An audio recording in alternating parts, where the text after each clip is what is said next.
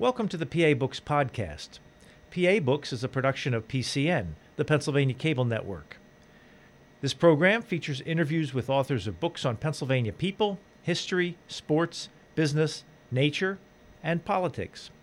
While the focus is always on Pennsylvania, topics like the Revolutionary War, the Battle of Gettysburg, the Industrial Revolution, the coal and steel industries, and authors like John Updike, David McCullough, and John Grogan have a universal appeal.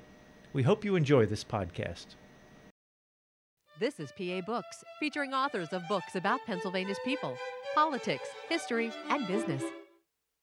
John Eisenhower, in your book, General Ike, A Personal Reminiscence, in the beginning you say, though I have previously avoided writing a book devoted solely to him, your father, I have through the years read enough misleading material, most of it written by people who have no idea what he was really like, that I finally decided to record my own view of him. What is it that people get wrong about your father? Well, that's a rather subtle question. The reason I didn't write about him for a long time is I wanted to make my own reputation as an historian rather than family chronicler. He appeared in my first couple of books, but then when I found out that I was being looked at as only as family spokesman, then I decided to go on to the Mexican War and whatnot. What I have found deficient in most of the writings is a lack of human side of him. What he was really like, how very human he was. After all, most of the histories of World War II they're written are people just going to the record and see what's written down, the letter from this guy, the letter to that fellow. And I got encouraged to do this by reading a book by Lloyd George's son. David Lloyd George was the British Prime Minister in World War I, and he was quite a character. All sorts of, he was a wild man, Welshman. Lots of personal flaws. His son wrote a book that I thought was absolutely charming. So I thought, this might be possible. And I just thought that I could probably show another dimension. Now, your book is not a comprehensive biography, but it is... Absolutely not. No, this book is no biography at all. After all, I hardly mentioned his decision to D-Day. That's been done. My son did a tremendous job on my dad during World War II, and a comprehensive biography some 17 years ago. But I was struck by how everybody says, "Oh, Montgomery must have been terrible, and your father and MacArthur, they must have really hated each other." Everything's so oversimplified. Well, things weren't that simplified. Matter of fact, most of these people got along pretty well, considering. And so I just thought I would rectify that. What was it about your father's personality that caused him to be successful in this endeavor? Well, there's all sorts of strengths that he had. For one thing, he had a tremendous physical stamina. He was gregarious. He liked people. He thought well of people. He had a sharp intellect. That doesn't mean to say he was a classical scholar. He wouldn't know one French Revolution month, Thermidor or whatnot from another. But you don't sit across the bridge table from him unless you know what you're doing. Very, very sharp. I think the biggest thing is emotional strength. The job of Supreme Commander required a lot of very, very tough decisions. And you had to take these decisions against a lot of people's animosity, disagreement anyway. And you have to be able to take it. And he took things on his own shoulder. I think the real answer to your question is, willingness to accept responsibility, keeping your eye on the ball. In your book, you focus on a lot of the major characters of 20th century history and your father's interaction with them. What did he have to do to get along with somebody like MacArthur? I mean, you generally think of MacArthur or Patton as somebody who had towering egos and would be difficult to deal with. Those are two different problems entirely. With MacArthur, my dad was always the subordinate. And so to cope with him, you did your job. My dad was very independent in dealing with MacArthur. Told him what he thought. But he didn't have to manipulate. With Patton, he knew the man very well. He knew George Patton very well.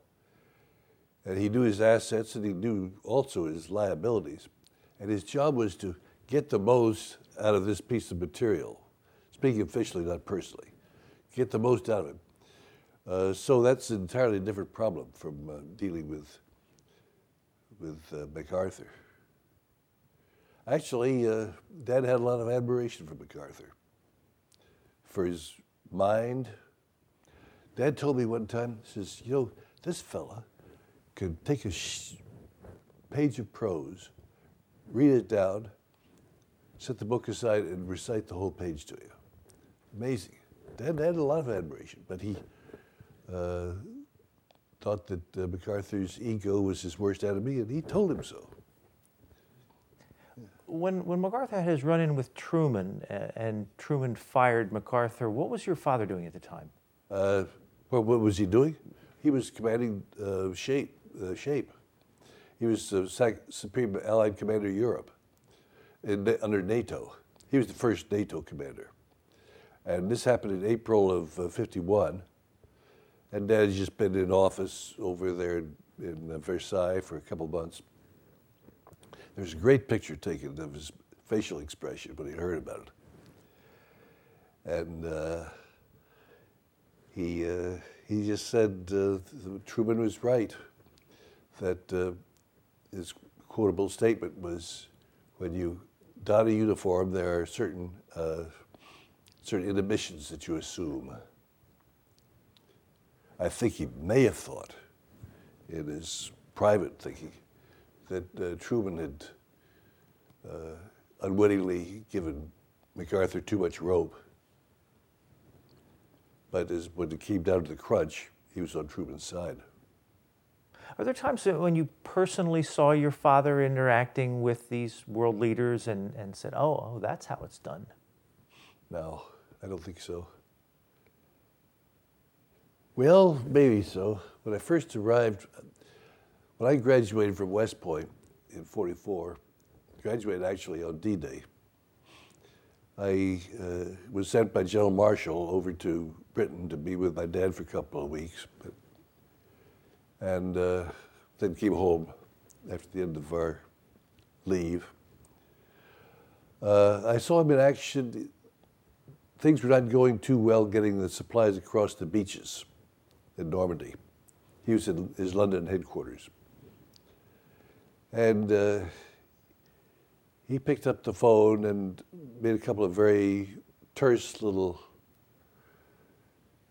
comments, such as, if you want to keep your job, let's get those supplies going faster and things like that. But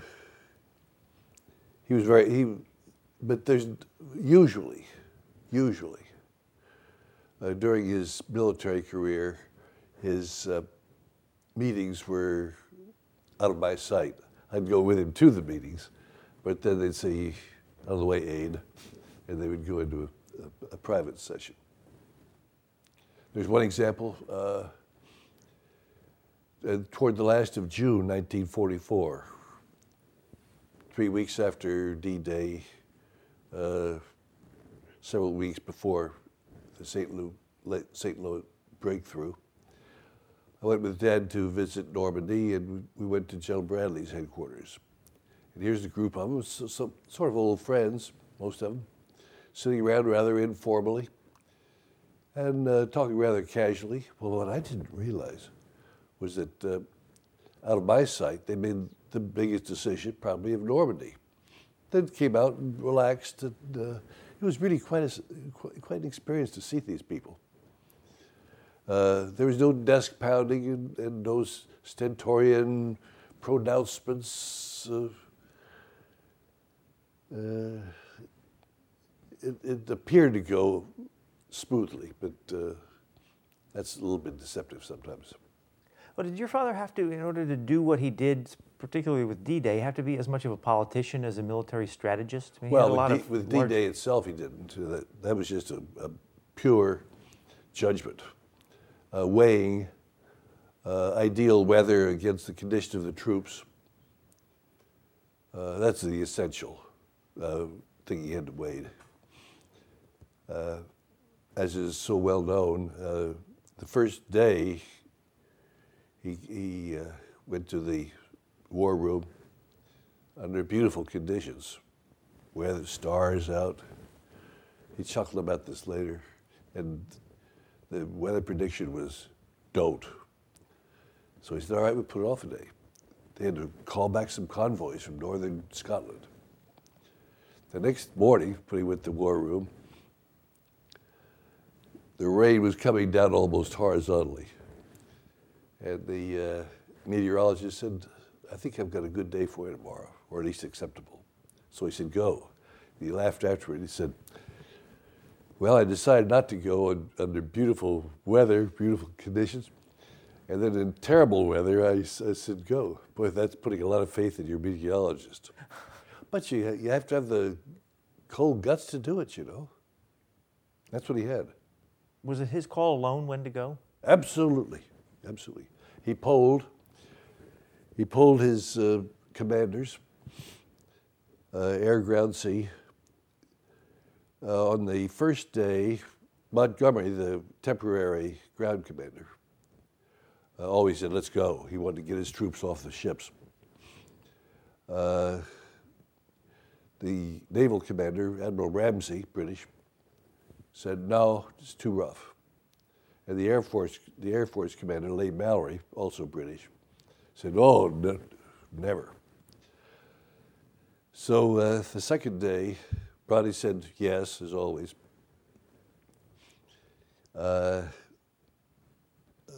Ramsey said okay, and Leigh Mallory said, all right. So he said, okay, we'll go. During that day, he talked with General de Gaulle. Of course, he was not influenced by what de Gaulle said, but de Gaulle said, better get them going. The morale of the troops being pent up on those ships really outweighs the weather conditions.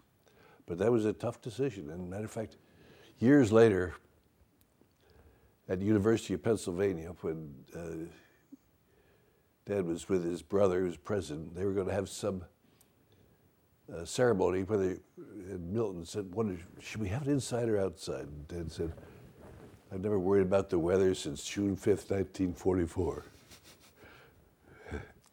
How was Dwight Eisenhower selected to be Supreme Commander in the first place? By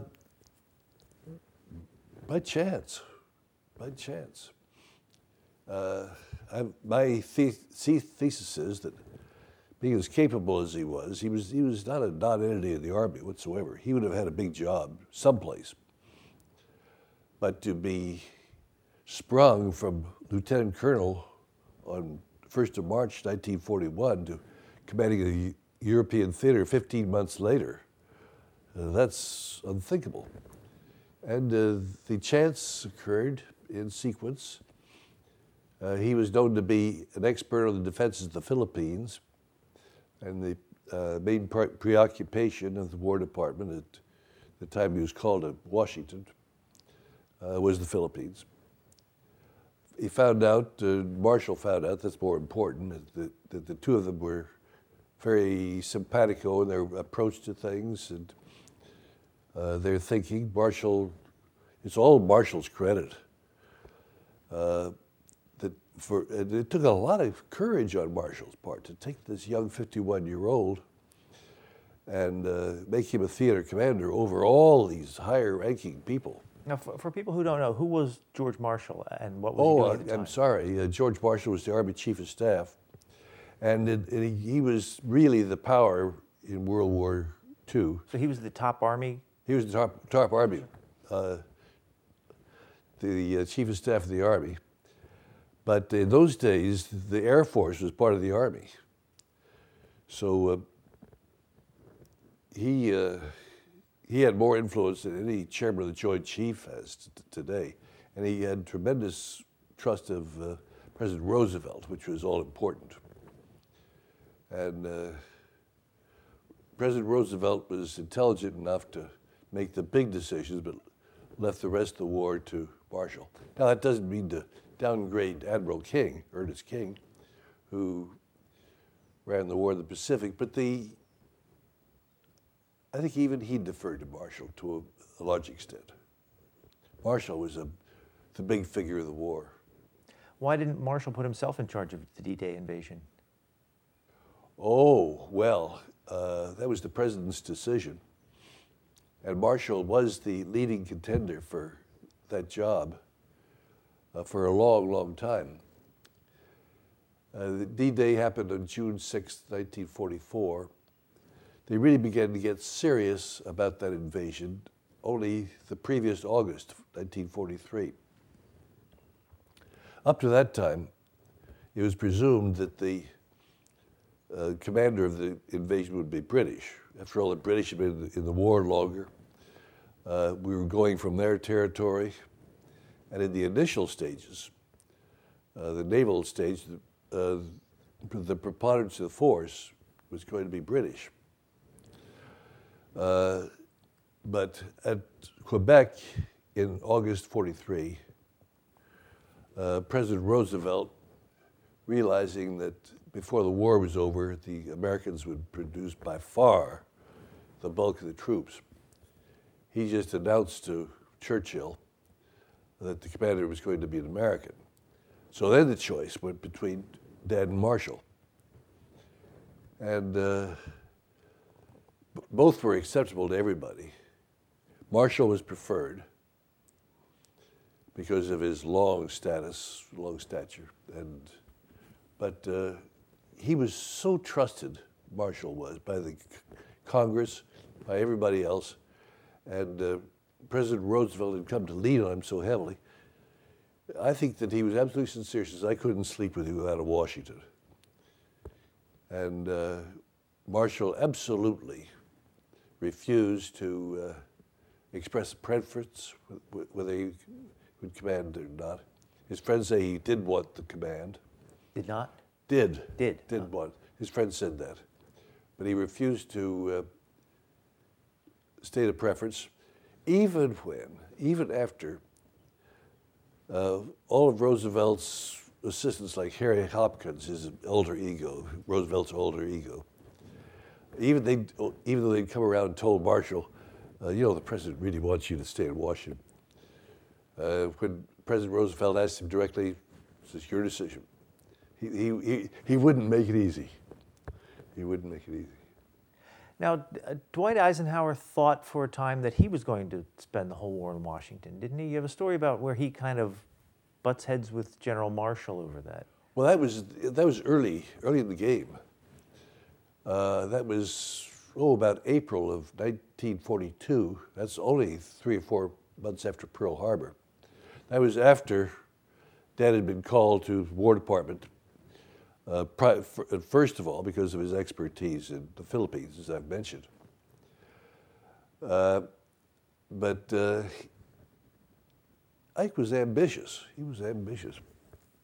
But he also realized the country comes first, his job comes first. So I don't know exactly what got into Marshall. Whether he was testing Dad or whether he just was thinking something else, but he said in the First World War, all the decorations, all the promotions, all the goodies went to the high staffs. In this war, it's going to be the commanders. Everybody's going to do his job. Now you, for example, you're going to stay right here You've been recommended for Corps Command. You've been recommended for all these other jobs. I congratulate you for being recommended. You're going to stay here. Was that the last thing he wanted to hear? That was the last thing Dad wanted to hear. And Dad gave sort of an outburst. He said, I'll do my job wherever you send me. But he was testy about it. And he turned up and walked out of the office. You said in the book you say he called you and said, looks like I'm not going to make it past Brigadier General. That was later. Which most people would probably be very happy with. But as he left the office, he said, oh my God. And he turned around and sort of grinned, and Marshall sort of grinned back, and that was the end of that. But he thought that was it. And so for the spring holiday, he came up to West Point. And to him, this was a great revelation. This was almost like announcing a death to the family. He says, General Marshall is going to keep me in Washington. I'm going to be a brigadier for the rest of the war. Most people would be pretty happy with that. He was talking to a West Point plebe, for gosh sakes. I thought brigadier sounds pretty good to me. And so it didn't bother me, but very shortly thereafter, General Marshall, in a rather funny way, he said, War Plans Division will now be called Operations Division, and it will be viewed as a command, not a staff position. The commander will be Ike, or Eisenhower, he never called him Ike. And so he promoted him. Nobody will ever know how much influence that confrontation had on that decision. But it's, and exactly what was said will always be a little mysterious. You know, when you're telling somebody afterward, so I says to him, this, I don't know exactly what was said. Who called your dad Ike? Everybody. Everybody. Except Marshall. Marshall called everybody by their last name. Absolutely everybody. He slipped once. In talking to my dad, called him Ike, and by God, he used the word Eisenhower 4 times the next sentence. The exception was General George Patton. Something about Patton amused Marshall, besides seeing his values, and he called him Georgie, but that's the only one. That's the only exception. There's a character in the book, and I want to ask you about him. He shows up in 3 or 4 different chapters. And would you explain who this person was and what it says about your father, how he handled him? And that is Jean-Francois Darlan. Darlan? D-A-R-L-A-N. Oh, Darlan. Okay. Darlan. That was a biggie. That was a big issue there, the Darlan deal. As you know, the Americans wanted to cross the Channel in 1942. The Brits vetoed it. Churchill vetoed it. So the Americans and British invaded North Africa, which was French occupied, and also it was under the authority of Marshal Pétain, his Vichy government, which was known to have collaborated with the Germans. It was a hated bunch of people. Could you back up a little bit and explain how that worked? How did the Vichy government work? Well, it was a strange thing. When Hitler licked France, hands down, in 1940, that campaign, France was prostrate. But he did not choose, for some reason or other, to occupy all of France. He occupied the important parts, including Paris. But he left a certain portion, running pretty much up the Rhone River, independent, allegedly independent, but terrifically collaborationist. And the French dusted off their old hero from World War I. You know, when people get in terrible trouble, they seem to call for old men, and made him the president of this Vichy Republic. Now, the Vichy Republic, well, it was better than living under German occupation, but it was hated by all liberals, and pretty much despised by everybody else. So, I've rambled here. When we landed in North Africa, there's a question, will the French welcome us with open arms, or will they resist us? So the Vichy government had an army? Yeah, the army, oh yes. The Vichy government in northern Africa. Morocco, Algeria, that's where the landings were. And the Allies didn't know which side the Vichy Didn't French know would exactly what they... Well, look, when we went into Iraq, we didn't know exactly what the attitude of the people was going to be. So we didn't know what the attitude of the French was going to be. Well, the French are very legalistic. And even though their hearts were on our side, still the commanders on the spot had to have justification from the agent Marshal Pétain to give up, or his representative. We had our own puppet, General Giraud, and he was our choice to run France after run North Africa after we'd landed. Well, we landed, and the French put up resistance, plenty of resistance, and this was not the people we wanted to fight. We wanted to fight the Germans and Italians. So it so happens that Admiral Darlan, the defense minister of Vichy France, happened to be there. We captured him. So Dad made a deal with him. Said, you stop your people from fighting us, and we'll make you the head man in North Africa. And he did, gave the order. The French officers quit fighting, joined us against the Germans. But my gosh, the furor about dealing with this skunk, in our eyes, this skunk, this collaborationist, Admiral Darlan, it required all of Marshall's backing, and through Marshall, Roosevelt, to Dad thought he might be fired over it, but it was a military necessity; it had to be done. And his philosophy was, a military commander can be replaced. A political leader cannot. So you can fire me. I'm doing what's right, with the full knowledge that you can fire me. So even though he got a certain amount of egg on his face temporarily, I personally think his assumption of responsibility there was what encouraged both Marshall and Roosevelt to give him bigger jobs than ever from that time on. So as a It's interesting, very interesting episode. As a result of that story, then that agreement with Darlan, the French soldiers stopped fighting the Americans? And joined us. They produced a whole corps fighting in Tunisia against the Germans and Italians. Well, related to that is one of the characters in your book who your father had a lot of interaction is Charles de Gaulle. Yes. What role did de Gaulle have with that, with the Vichy government and the French soldiers and D-Day?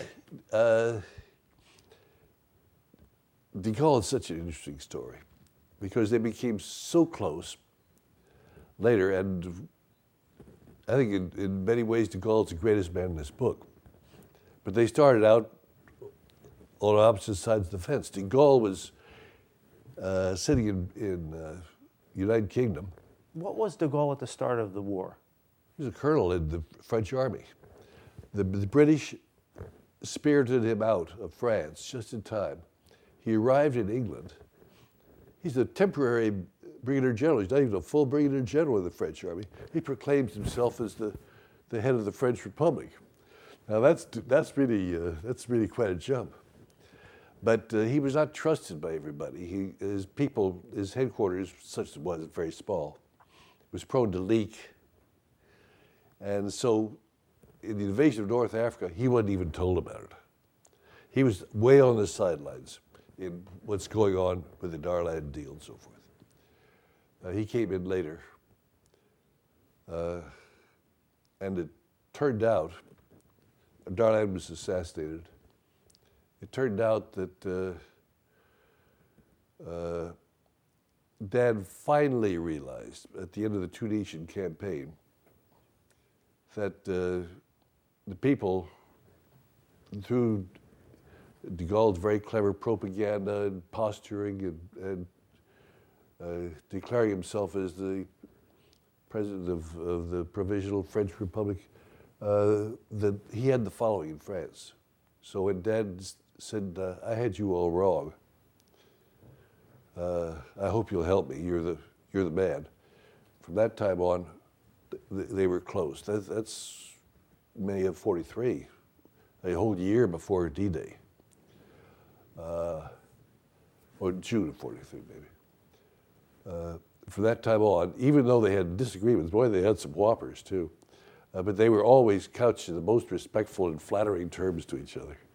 Was de Gaulle exceptional among French officers? I mean, when the Nazis took over France, did a lot of the French officers just join the Vichy government? Well, everybody else. Was there a split? Everybody else stayed within the capacity of their authority. When Renaud, the French premier, the head of government, when he says we surrender, the rest of them said we surrender. Tell us what to do. Not de Gaulle. De Gaulle spent his life at odds with the system. He was a very recalcitrant fellow. And he said, "I don't approve of this. I don't like this surrender business." And somehow or other, Churchill got wind of that. And he sneaked him out. And Churchill wrote, and when he left, he brought the honor of France with him. Well, Churchill was very articulate and also whimsical. That's why you could quote him on anything. At other times, he said, "General de Gaulle thinks he's Joan of Arc, and we're looking for some bishops to burn him." But to the two sides. But de Gaulle, can you imagine from a colonel, a temporary brigadier general, to being the head of France by the time, really recognized head of France, and with clout by the time the war's over? Amazing. That was because he was one of the few who resisted? He just did it all on bluff and force of character. Everything he accomplished was bluff and force of character. Everybody else in the whole book worked within the system, not de Gaulle. No, your father was president when de Gaulle was president of France. How did they get along at that level? Wonderful. Great. In 1958, de Gaulle took over as president of France over the Algerian question. And I thought, I hadn't kept up, because I knew of times that when de Gaulle had made my dad furious. He was sitting on the top floor of the White House, second floor. And I sidled up and I said, "Gosh, I have pretty bad news about de Gaulle becoming president of France, isn't it?" Dad said, "I think the French need to be told what to do for a while." So then, later in '59, we made a trip to Paris. Dad felt that he had to explain to his NATO partners why he was talking to Khrushchev. Different story. But we were all wondering, what kind of reception is he going to give us in Paris? Is he going to play this thing down, or is he going to stick his nose up, or what?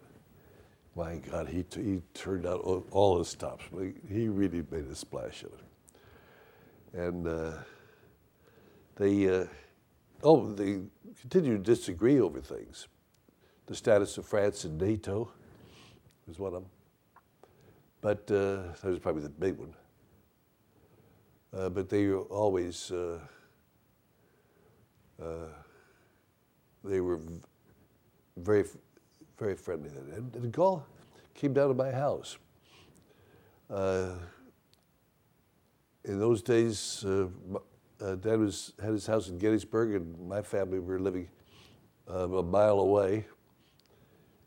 And Dad brought him down to show what an average American family looked like in our house. And he sat and he talked English to my children.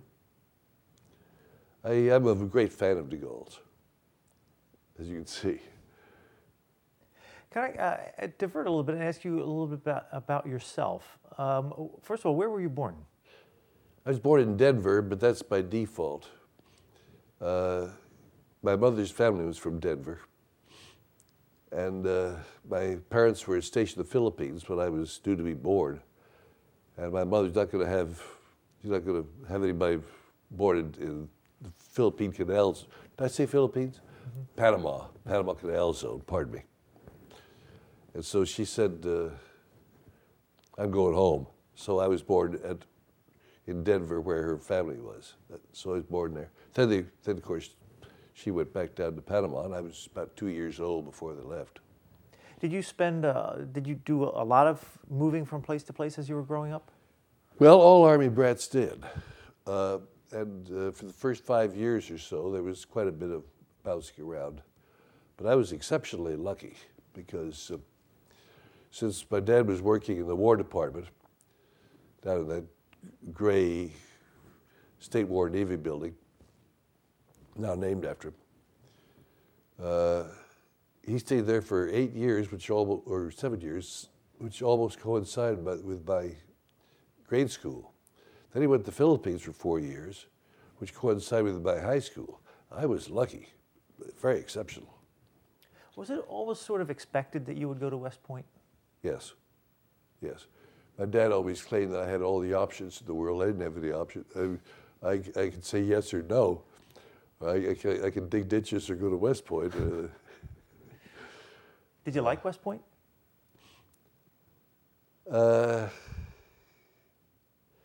Well, it was an ordeal, but it was a challenge, and I think I learned certain things there that were of great value, and it's a great indoctrination school. It indoctrinated me to the point where I've been out of the Army for 40 years, but I still think Army. I can't say that it was enjoyable. It's not like some people's memories of college, no. See, during the war, I was there during the war. I'm always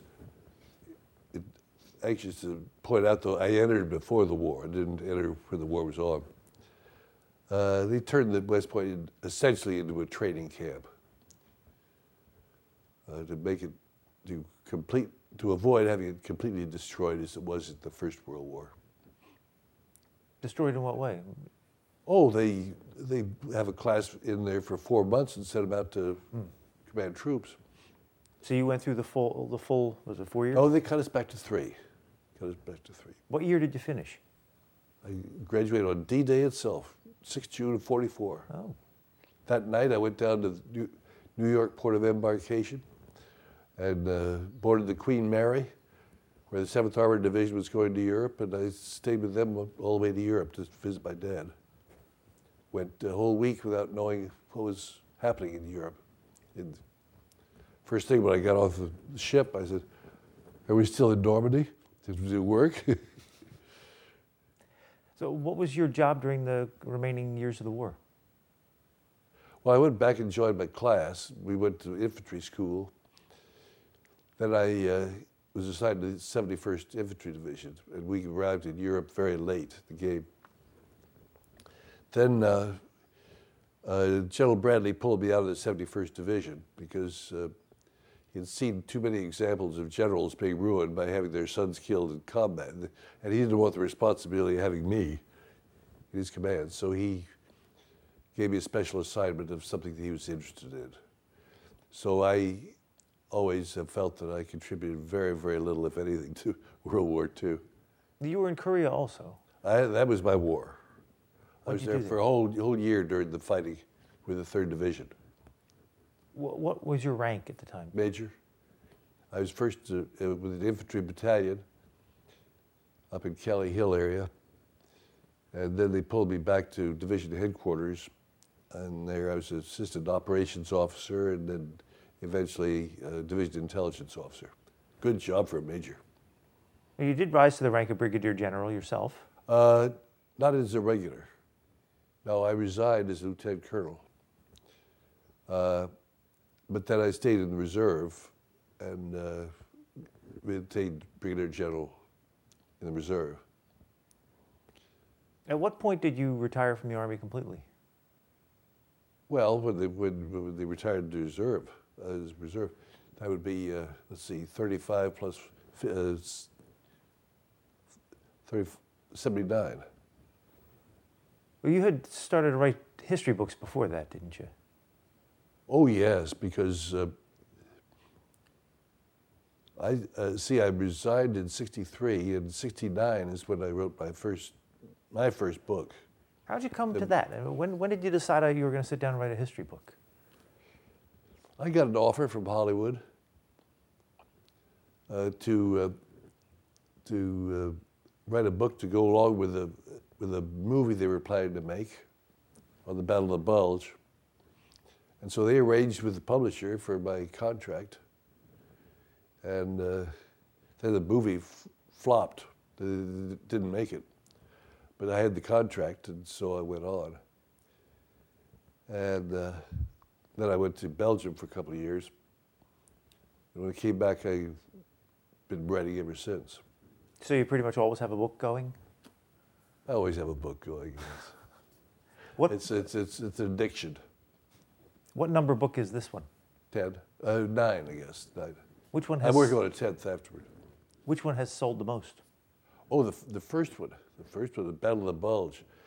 The most amazing feeling. I went into the editor's office of Putnam's, named John Dodds, and he told me exactly how he wanted it organized. I said, you don't want to do it our way or don't do it. I said, I'll do it your way. So he said, this will be a bestseller. Well, I tell you, if you want a uncomfortable feeling when you haven't put pen to paper, or he says it's going to be a bestseller, that's makes you a little nervous. It was, but they knew what they were doing. Putnam's did. Now, in this current book, you write about a lot of the different major figures of the 20th century and your father's interaction. How many of them did you personally meet? Did you meet Patton? Oh, God, I knew Patton. I see him. I knew him when I was an Army brat in the 30s. And Dad and Patton were very close in their younger years. And Dad was always talking about Patton. Patton had a certain symbolism to him of the old Army. I like to think of it as the Army with a heart, in a way, or at least for the ends. An example: at Fort Leavenworth, the Command General Staff School, where you train your top commanders. Believe it or not, in the 1930s, they were teaching equitation. What's that? Horseback riding. And so Patton was excused because he had 13 polo ponies that he took from post to post. And so he was excused to the equitation course. And then General Middleton, Mississippi mule skinner in civilian life, he was excused from equitation also so he could help George train his polo ponies. Now, that was what I call the Army of the Heart. That's not today's Army at all. You said Patton was wealthy before? Oh, very wealthy. And the Army was a hobby But his wife was even wealthier. The Army was a hobby for him? Yes. But a lot of people take their hobbies much more serious than people who are using it just to put bread on the table. And he lived the Army. Oh, gosh. But Dad used to like to tell Patton stories, and I think Patton had a certain symbolism to Dad. But he completely divided off his friendship plus the instrument of war. Completely divided off. Did you see the movie, Patton? Yes. What did you think of it? Was it close to reality? Well, depends on how you look at it. If you want to give the public a general idea of what Patton was all about, good entertainment, a good movie, but for those who knew Patton, it does not portray the man particularly. for one thing, I knew the producer. He's a good friend, Frank McCarthy. He was General Marshal's aide. He was the producer. And I said to him, Patton had a chirpy little voice. He would swear and carry on, but it was all. And I said, George C. Scott's got this booming voice. And Frank said, you got to give the public what they want. Then the thing that irritated me was that my dad's finest hour, the meeting at Verdun, when all hell's breaking loose with the Battle of the Bulge breaking out. And he said, nothing but cheerful faces around here. We're going to counterattack. Electric. It was his high moment, maybe other than D-Day. In the movie, they didn't show it. But I asked Frank about that. He says, oh, you can't betray your father. So Patton had an impish sense of humor. He was sort of fun. The movie doesn't show that. There is a letter that General Patton wrote to your father prior to the war. It says, Patton was requesting Ike as his chief of staff or as a regimental commander. He finished his letter with a typical flourish, hoping we are together in a long and bloody war. Yeah. Was he kidding? Or No, it wasn't really kidding.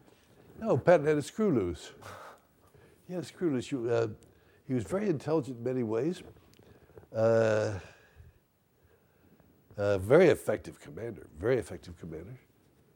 But to love war like he loved war, you have to have a screw loose. He meant it.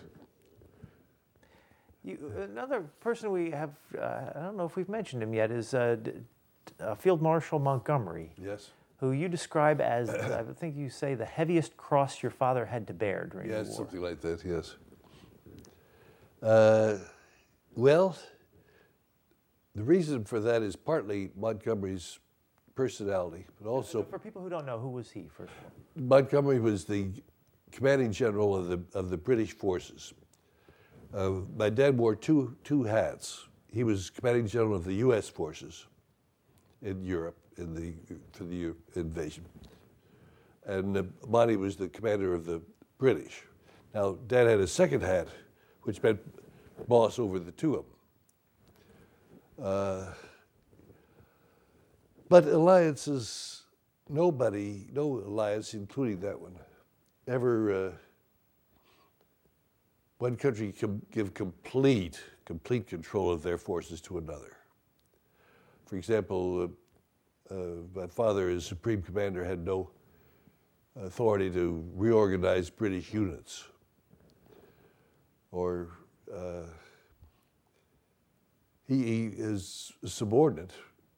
Any American, Bradley can fire General Omar Bradley, his number one American ground commander, or he can fire Patton or anybody else, but he couldn't with the British.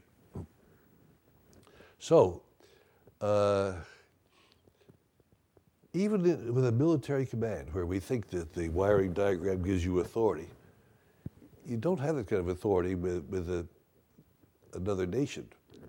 For example, I think the terms of reference gave Montgomery authority to appeal to his government if he thought that the Supreme Commander's decisions were endangering his troops. He could appeal. That was part of it, the structural problem, which is inevitable with the coalition. The other is Montgomery's personality. And I never quite understood Montgomery's personality. I was exposed to him a lot. But he seemed to make it a hobby of being impossible. He would refuse to go back to meetings with the other troops. He'd send his assistant. The day that I went with my dad to his headquarters in Normandy, he was absent. Now, Dad had said, don't stick around and wait for me ever. I'll find you. Nobody ever took advantage of it but Monty. He came to visit after the war, to visit the White House. his first impulse looks around and says, well, my regiment burned this joint down in 1814, talking about Dolly Madison and James Madison and the burning of the White House by the British. I don't know whether he researched ways to be difficult, but he always managed to be that way. You fit that in with the structure, and you've got a problem on your hands. So the places where, in many ways, Dad looked weakest was in dealing with Monty, but it's really where he had his greatest challenges and greatest contribution, probably. Well, Montgomery was also not kind to your father in his memoirs. No, that was a funny thing. They had this visit at Montgomery's invitation to the White House in '57. Next year, Montgomery's memoirs came out. And he had a much greater capacity, even than my dad, to divide off his feelings about a person as a person and as a person's judgments. So in that memoir, he said the most lavish things about Dad, the flattery. He said when he comes to Washington, he goes to the Lincoln Memorial and gets inspired by Lincoln, goes to the White House and is inspired by Dad. It's an honor to have him as a friend. Then he goes on to say, if I could just tell what I said, the war would have been shorter by 6 months. Well, how'd your dad take that? No more communication. Monty was a non-person from then on. So when I was writing The Bitter Woods, I interviewed Montgomery, or he interviewed me, however you put it. He was very friendly toward the Americans, much more so than the Americans toward Monty. A lot of Americans think he was malicious. I don't think so, but I'm not an authority. I don't think he was malicious. I think he was just so sure that he was right that he was just dismissive of anybody else's views, which comes off badly.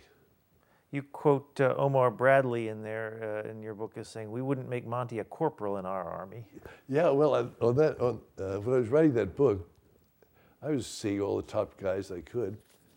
My dad was dying, and Dad just said, you don't know Montgomery. Because I was sort of playing the devil's advocate. I said, back in 1940, Joe Montgomery was a lieutenant general when you two, Dad and Bradley, were lieutenant colonels.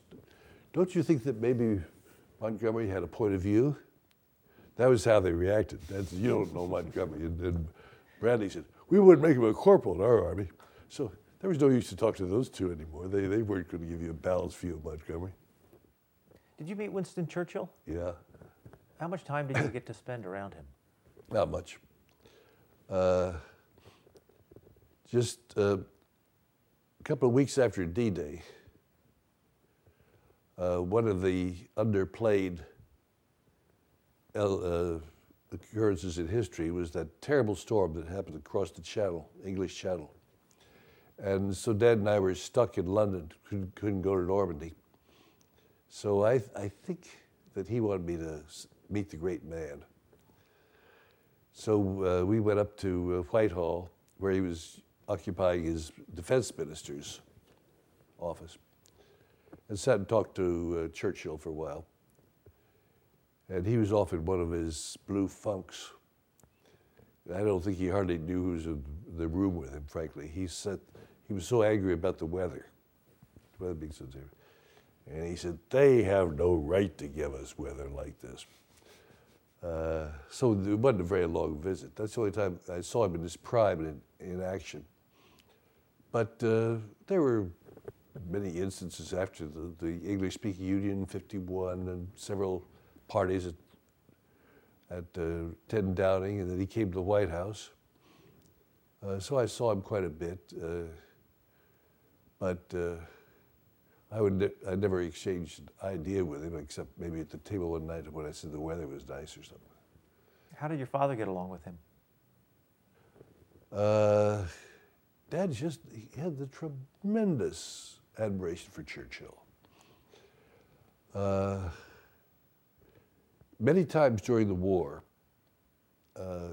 especially after Washington began to delegate their own powers to Dad in Europe, Dad had to say no. He had to, and of course this was very contrary to Churchill's way of thinking how things should be. For him to be arguing with a general, he bullied his own generals, but not only arguing with the general, but hearing no from him.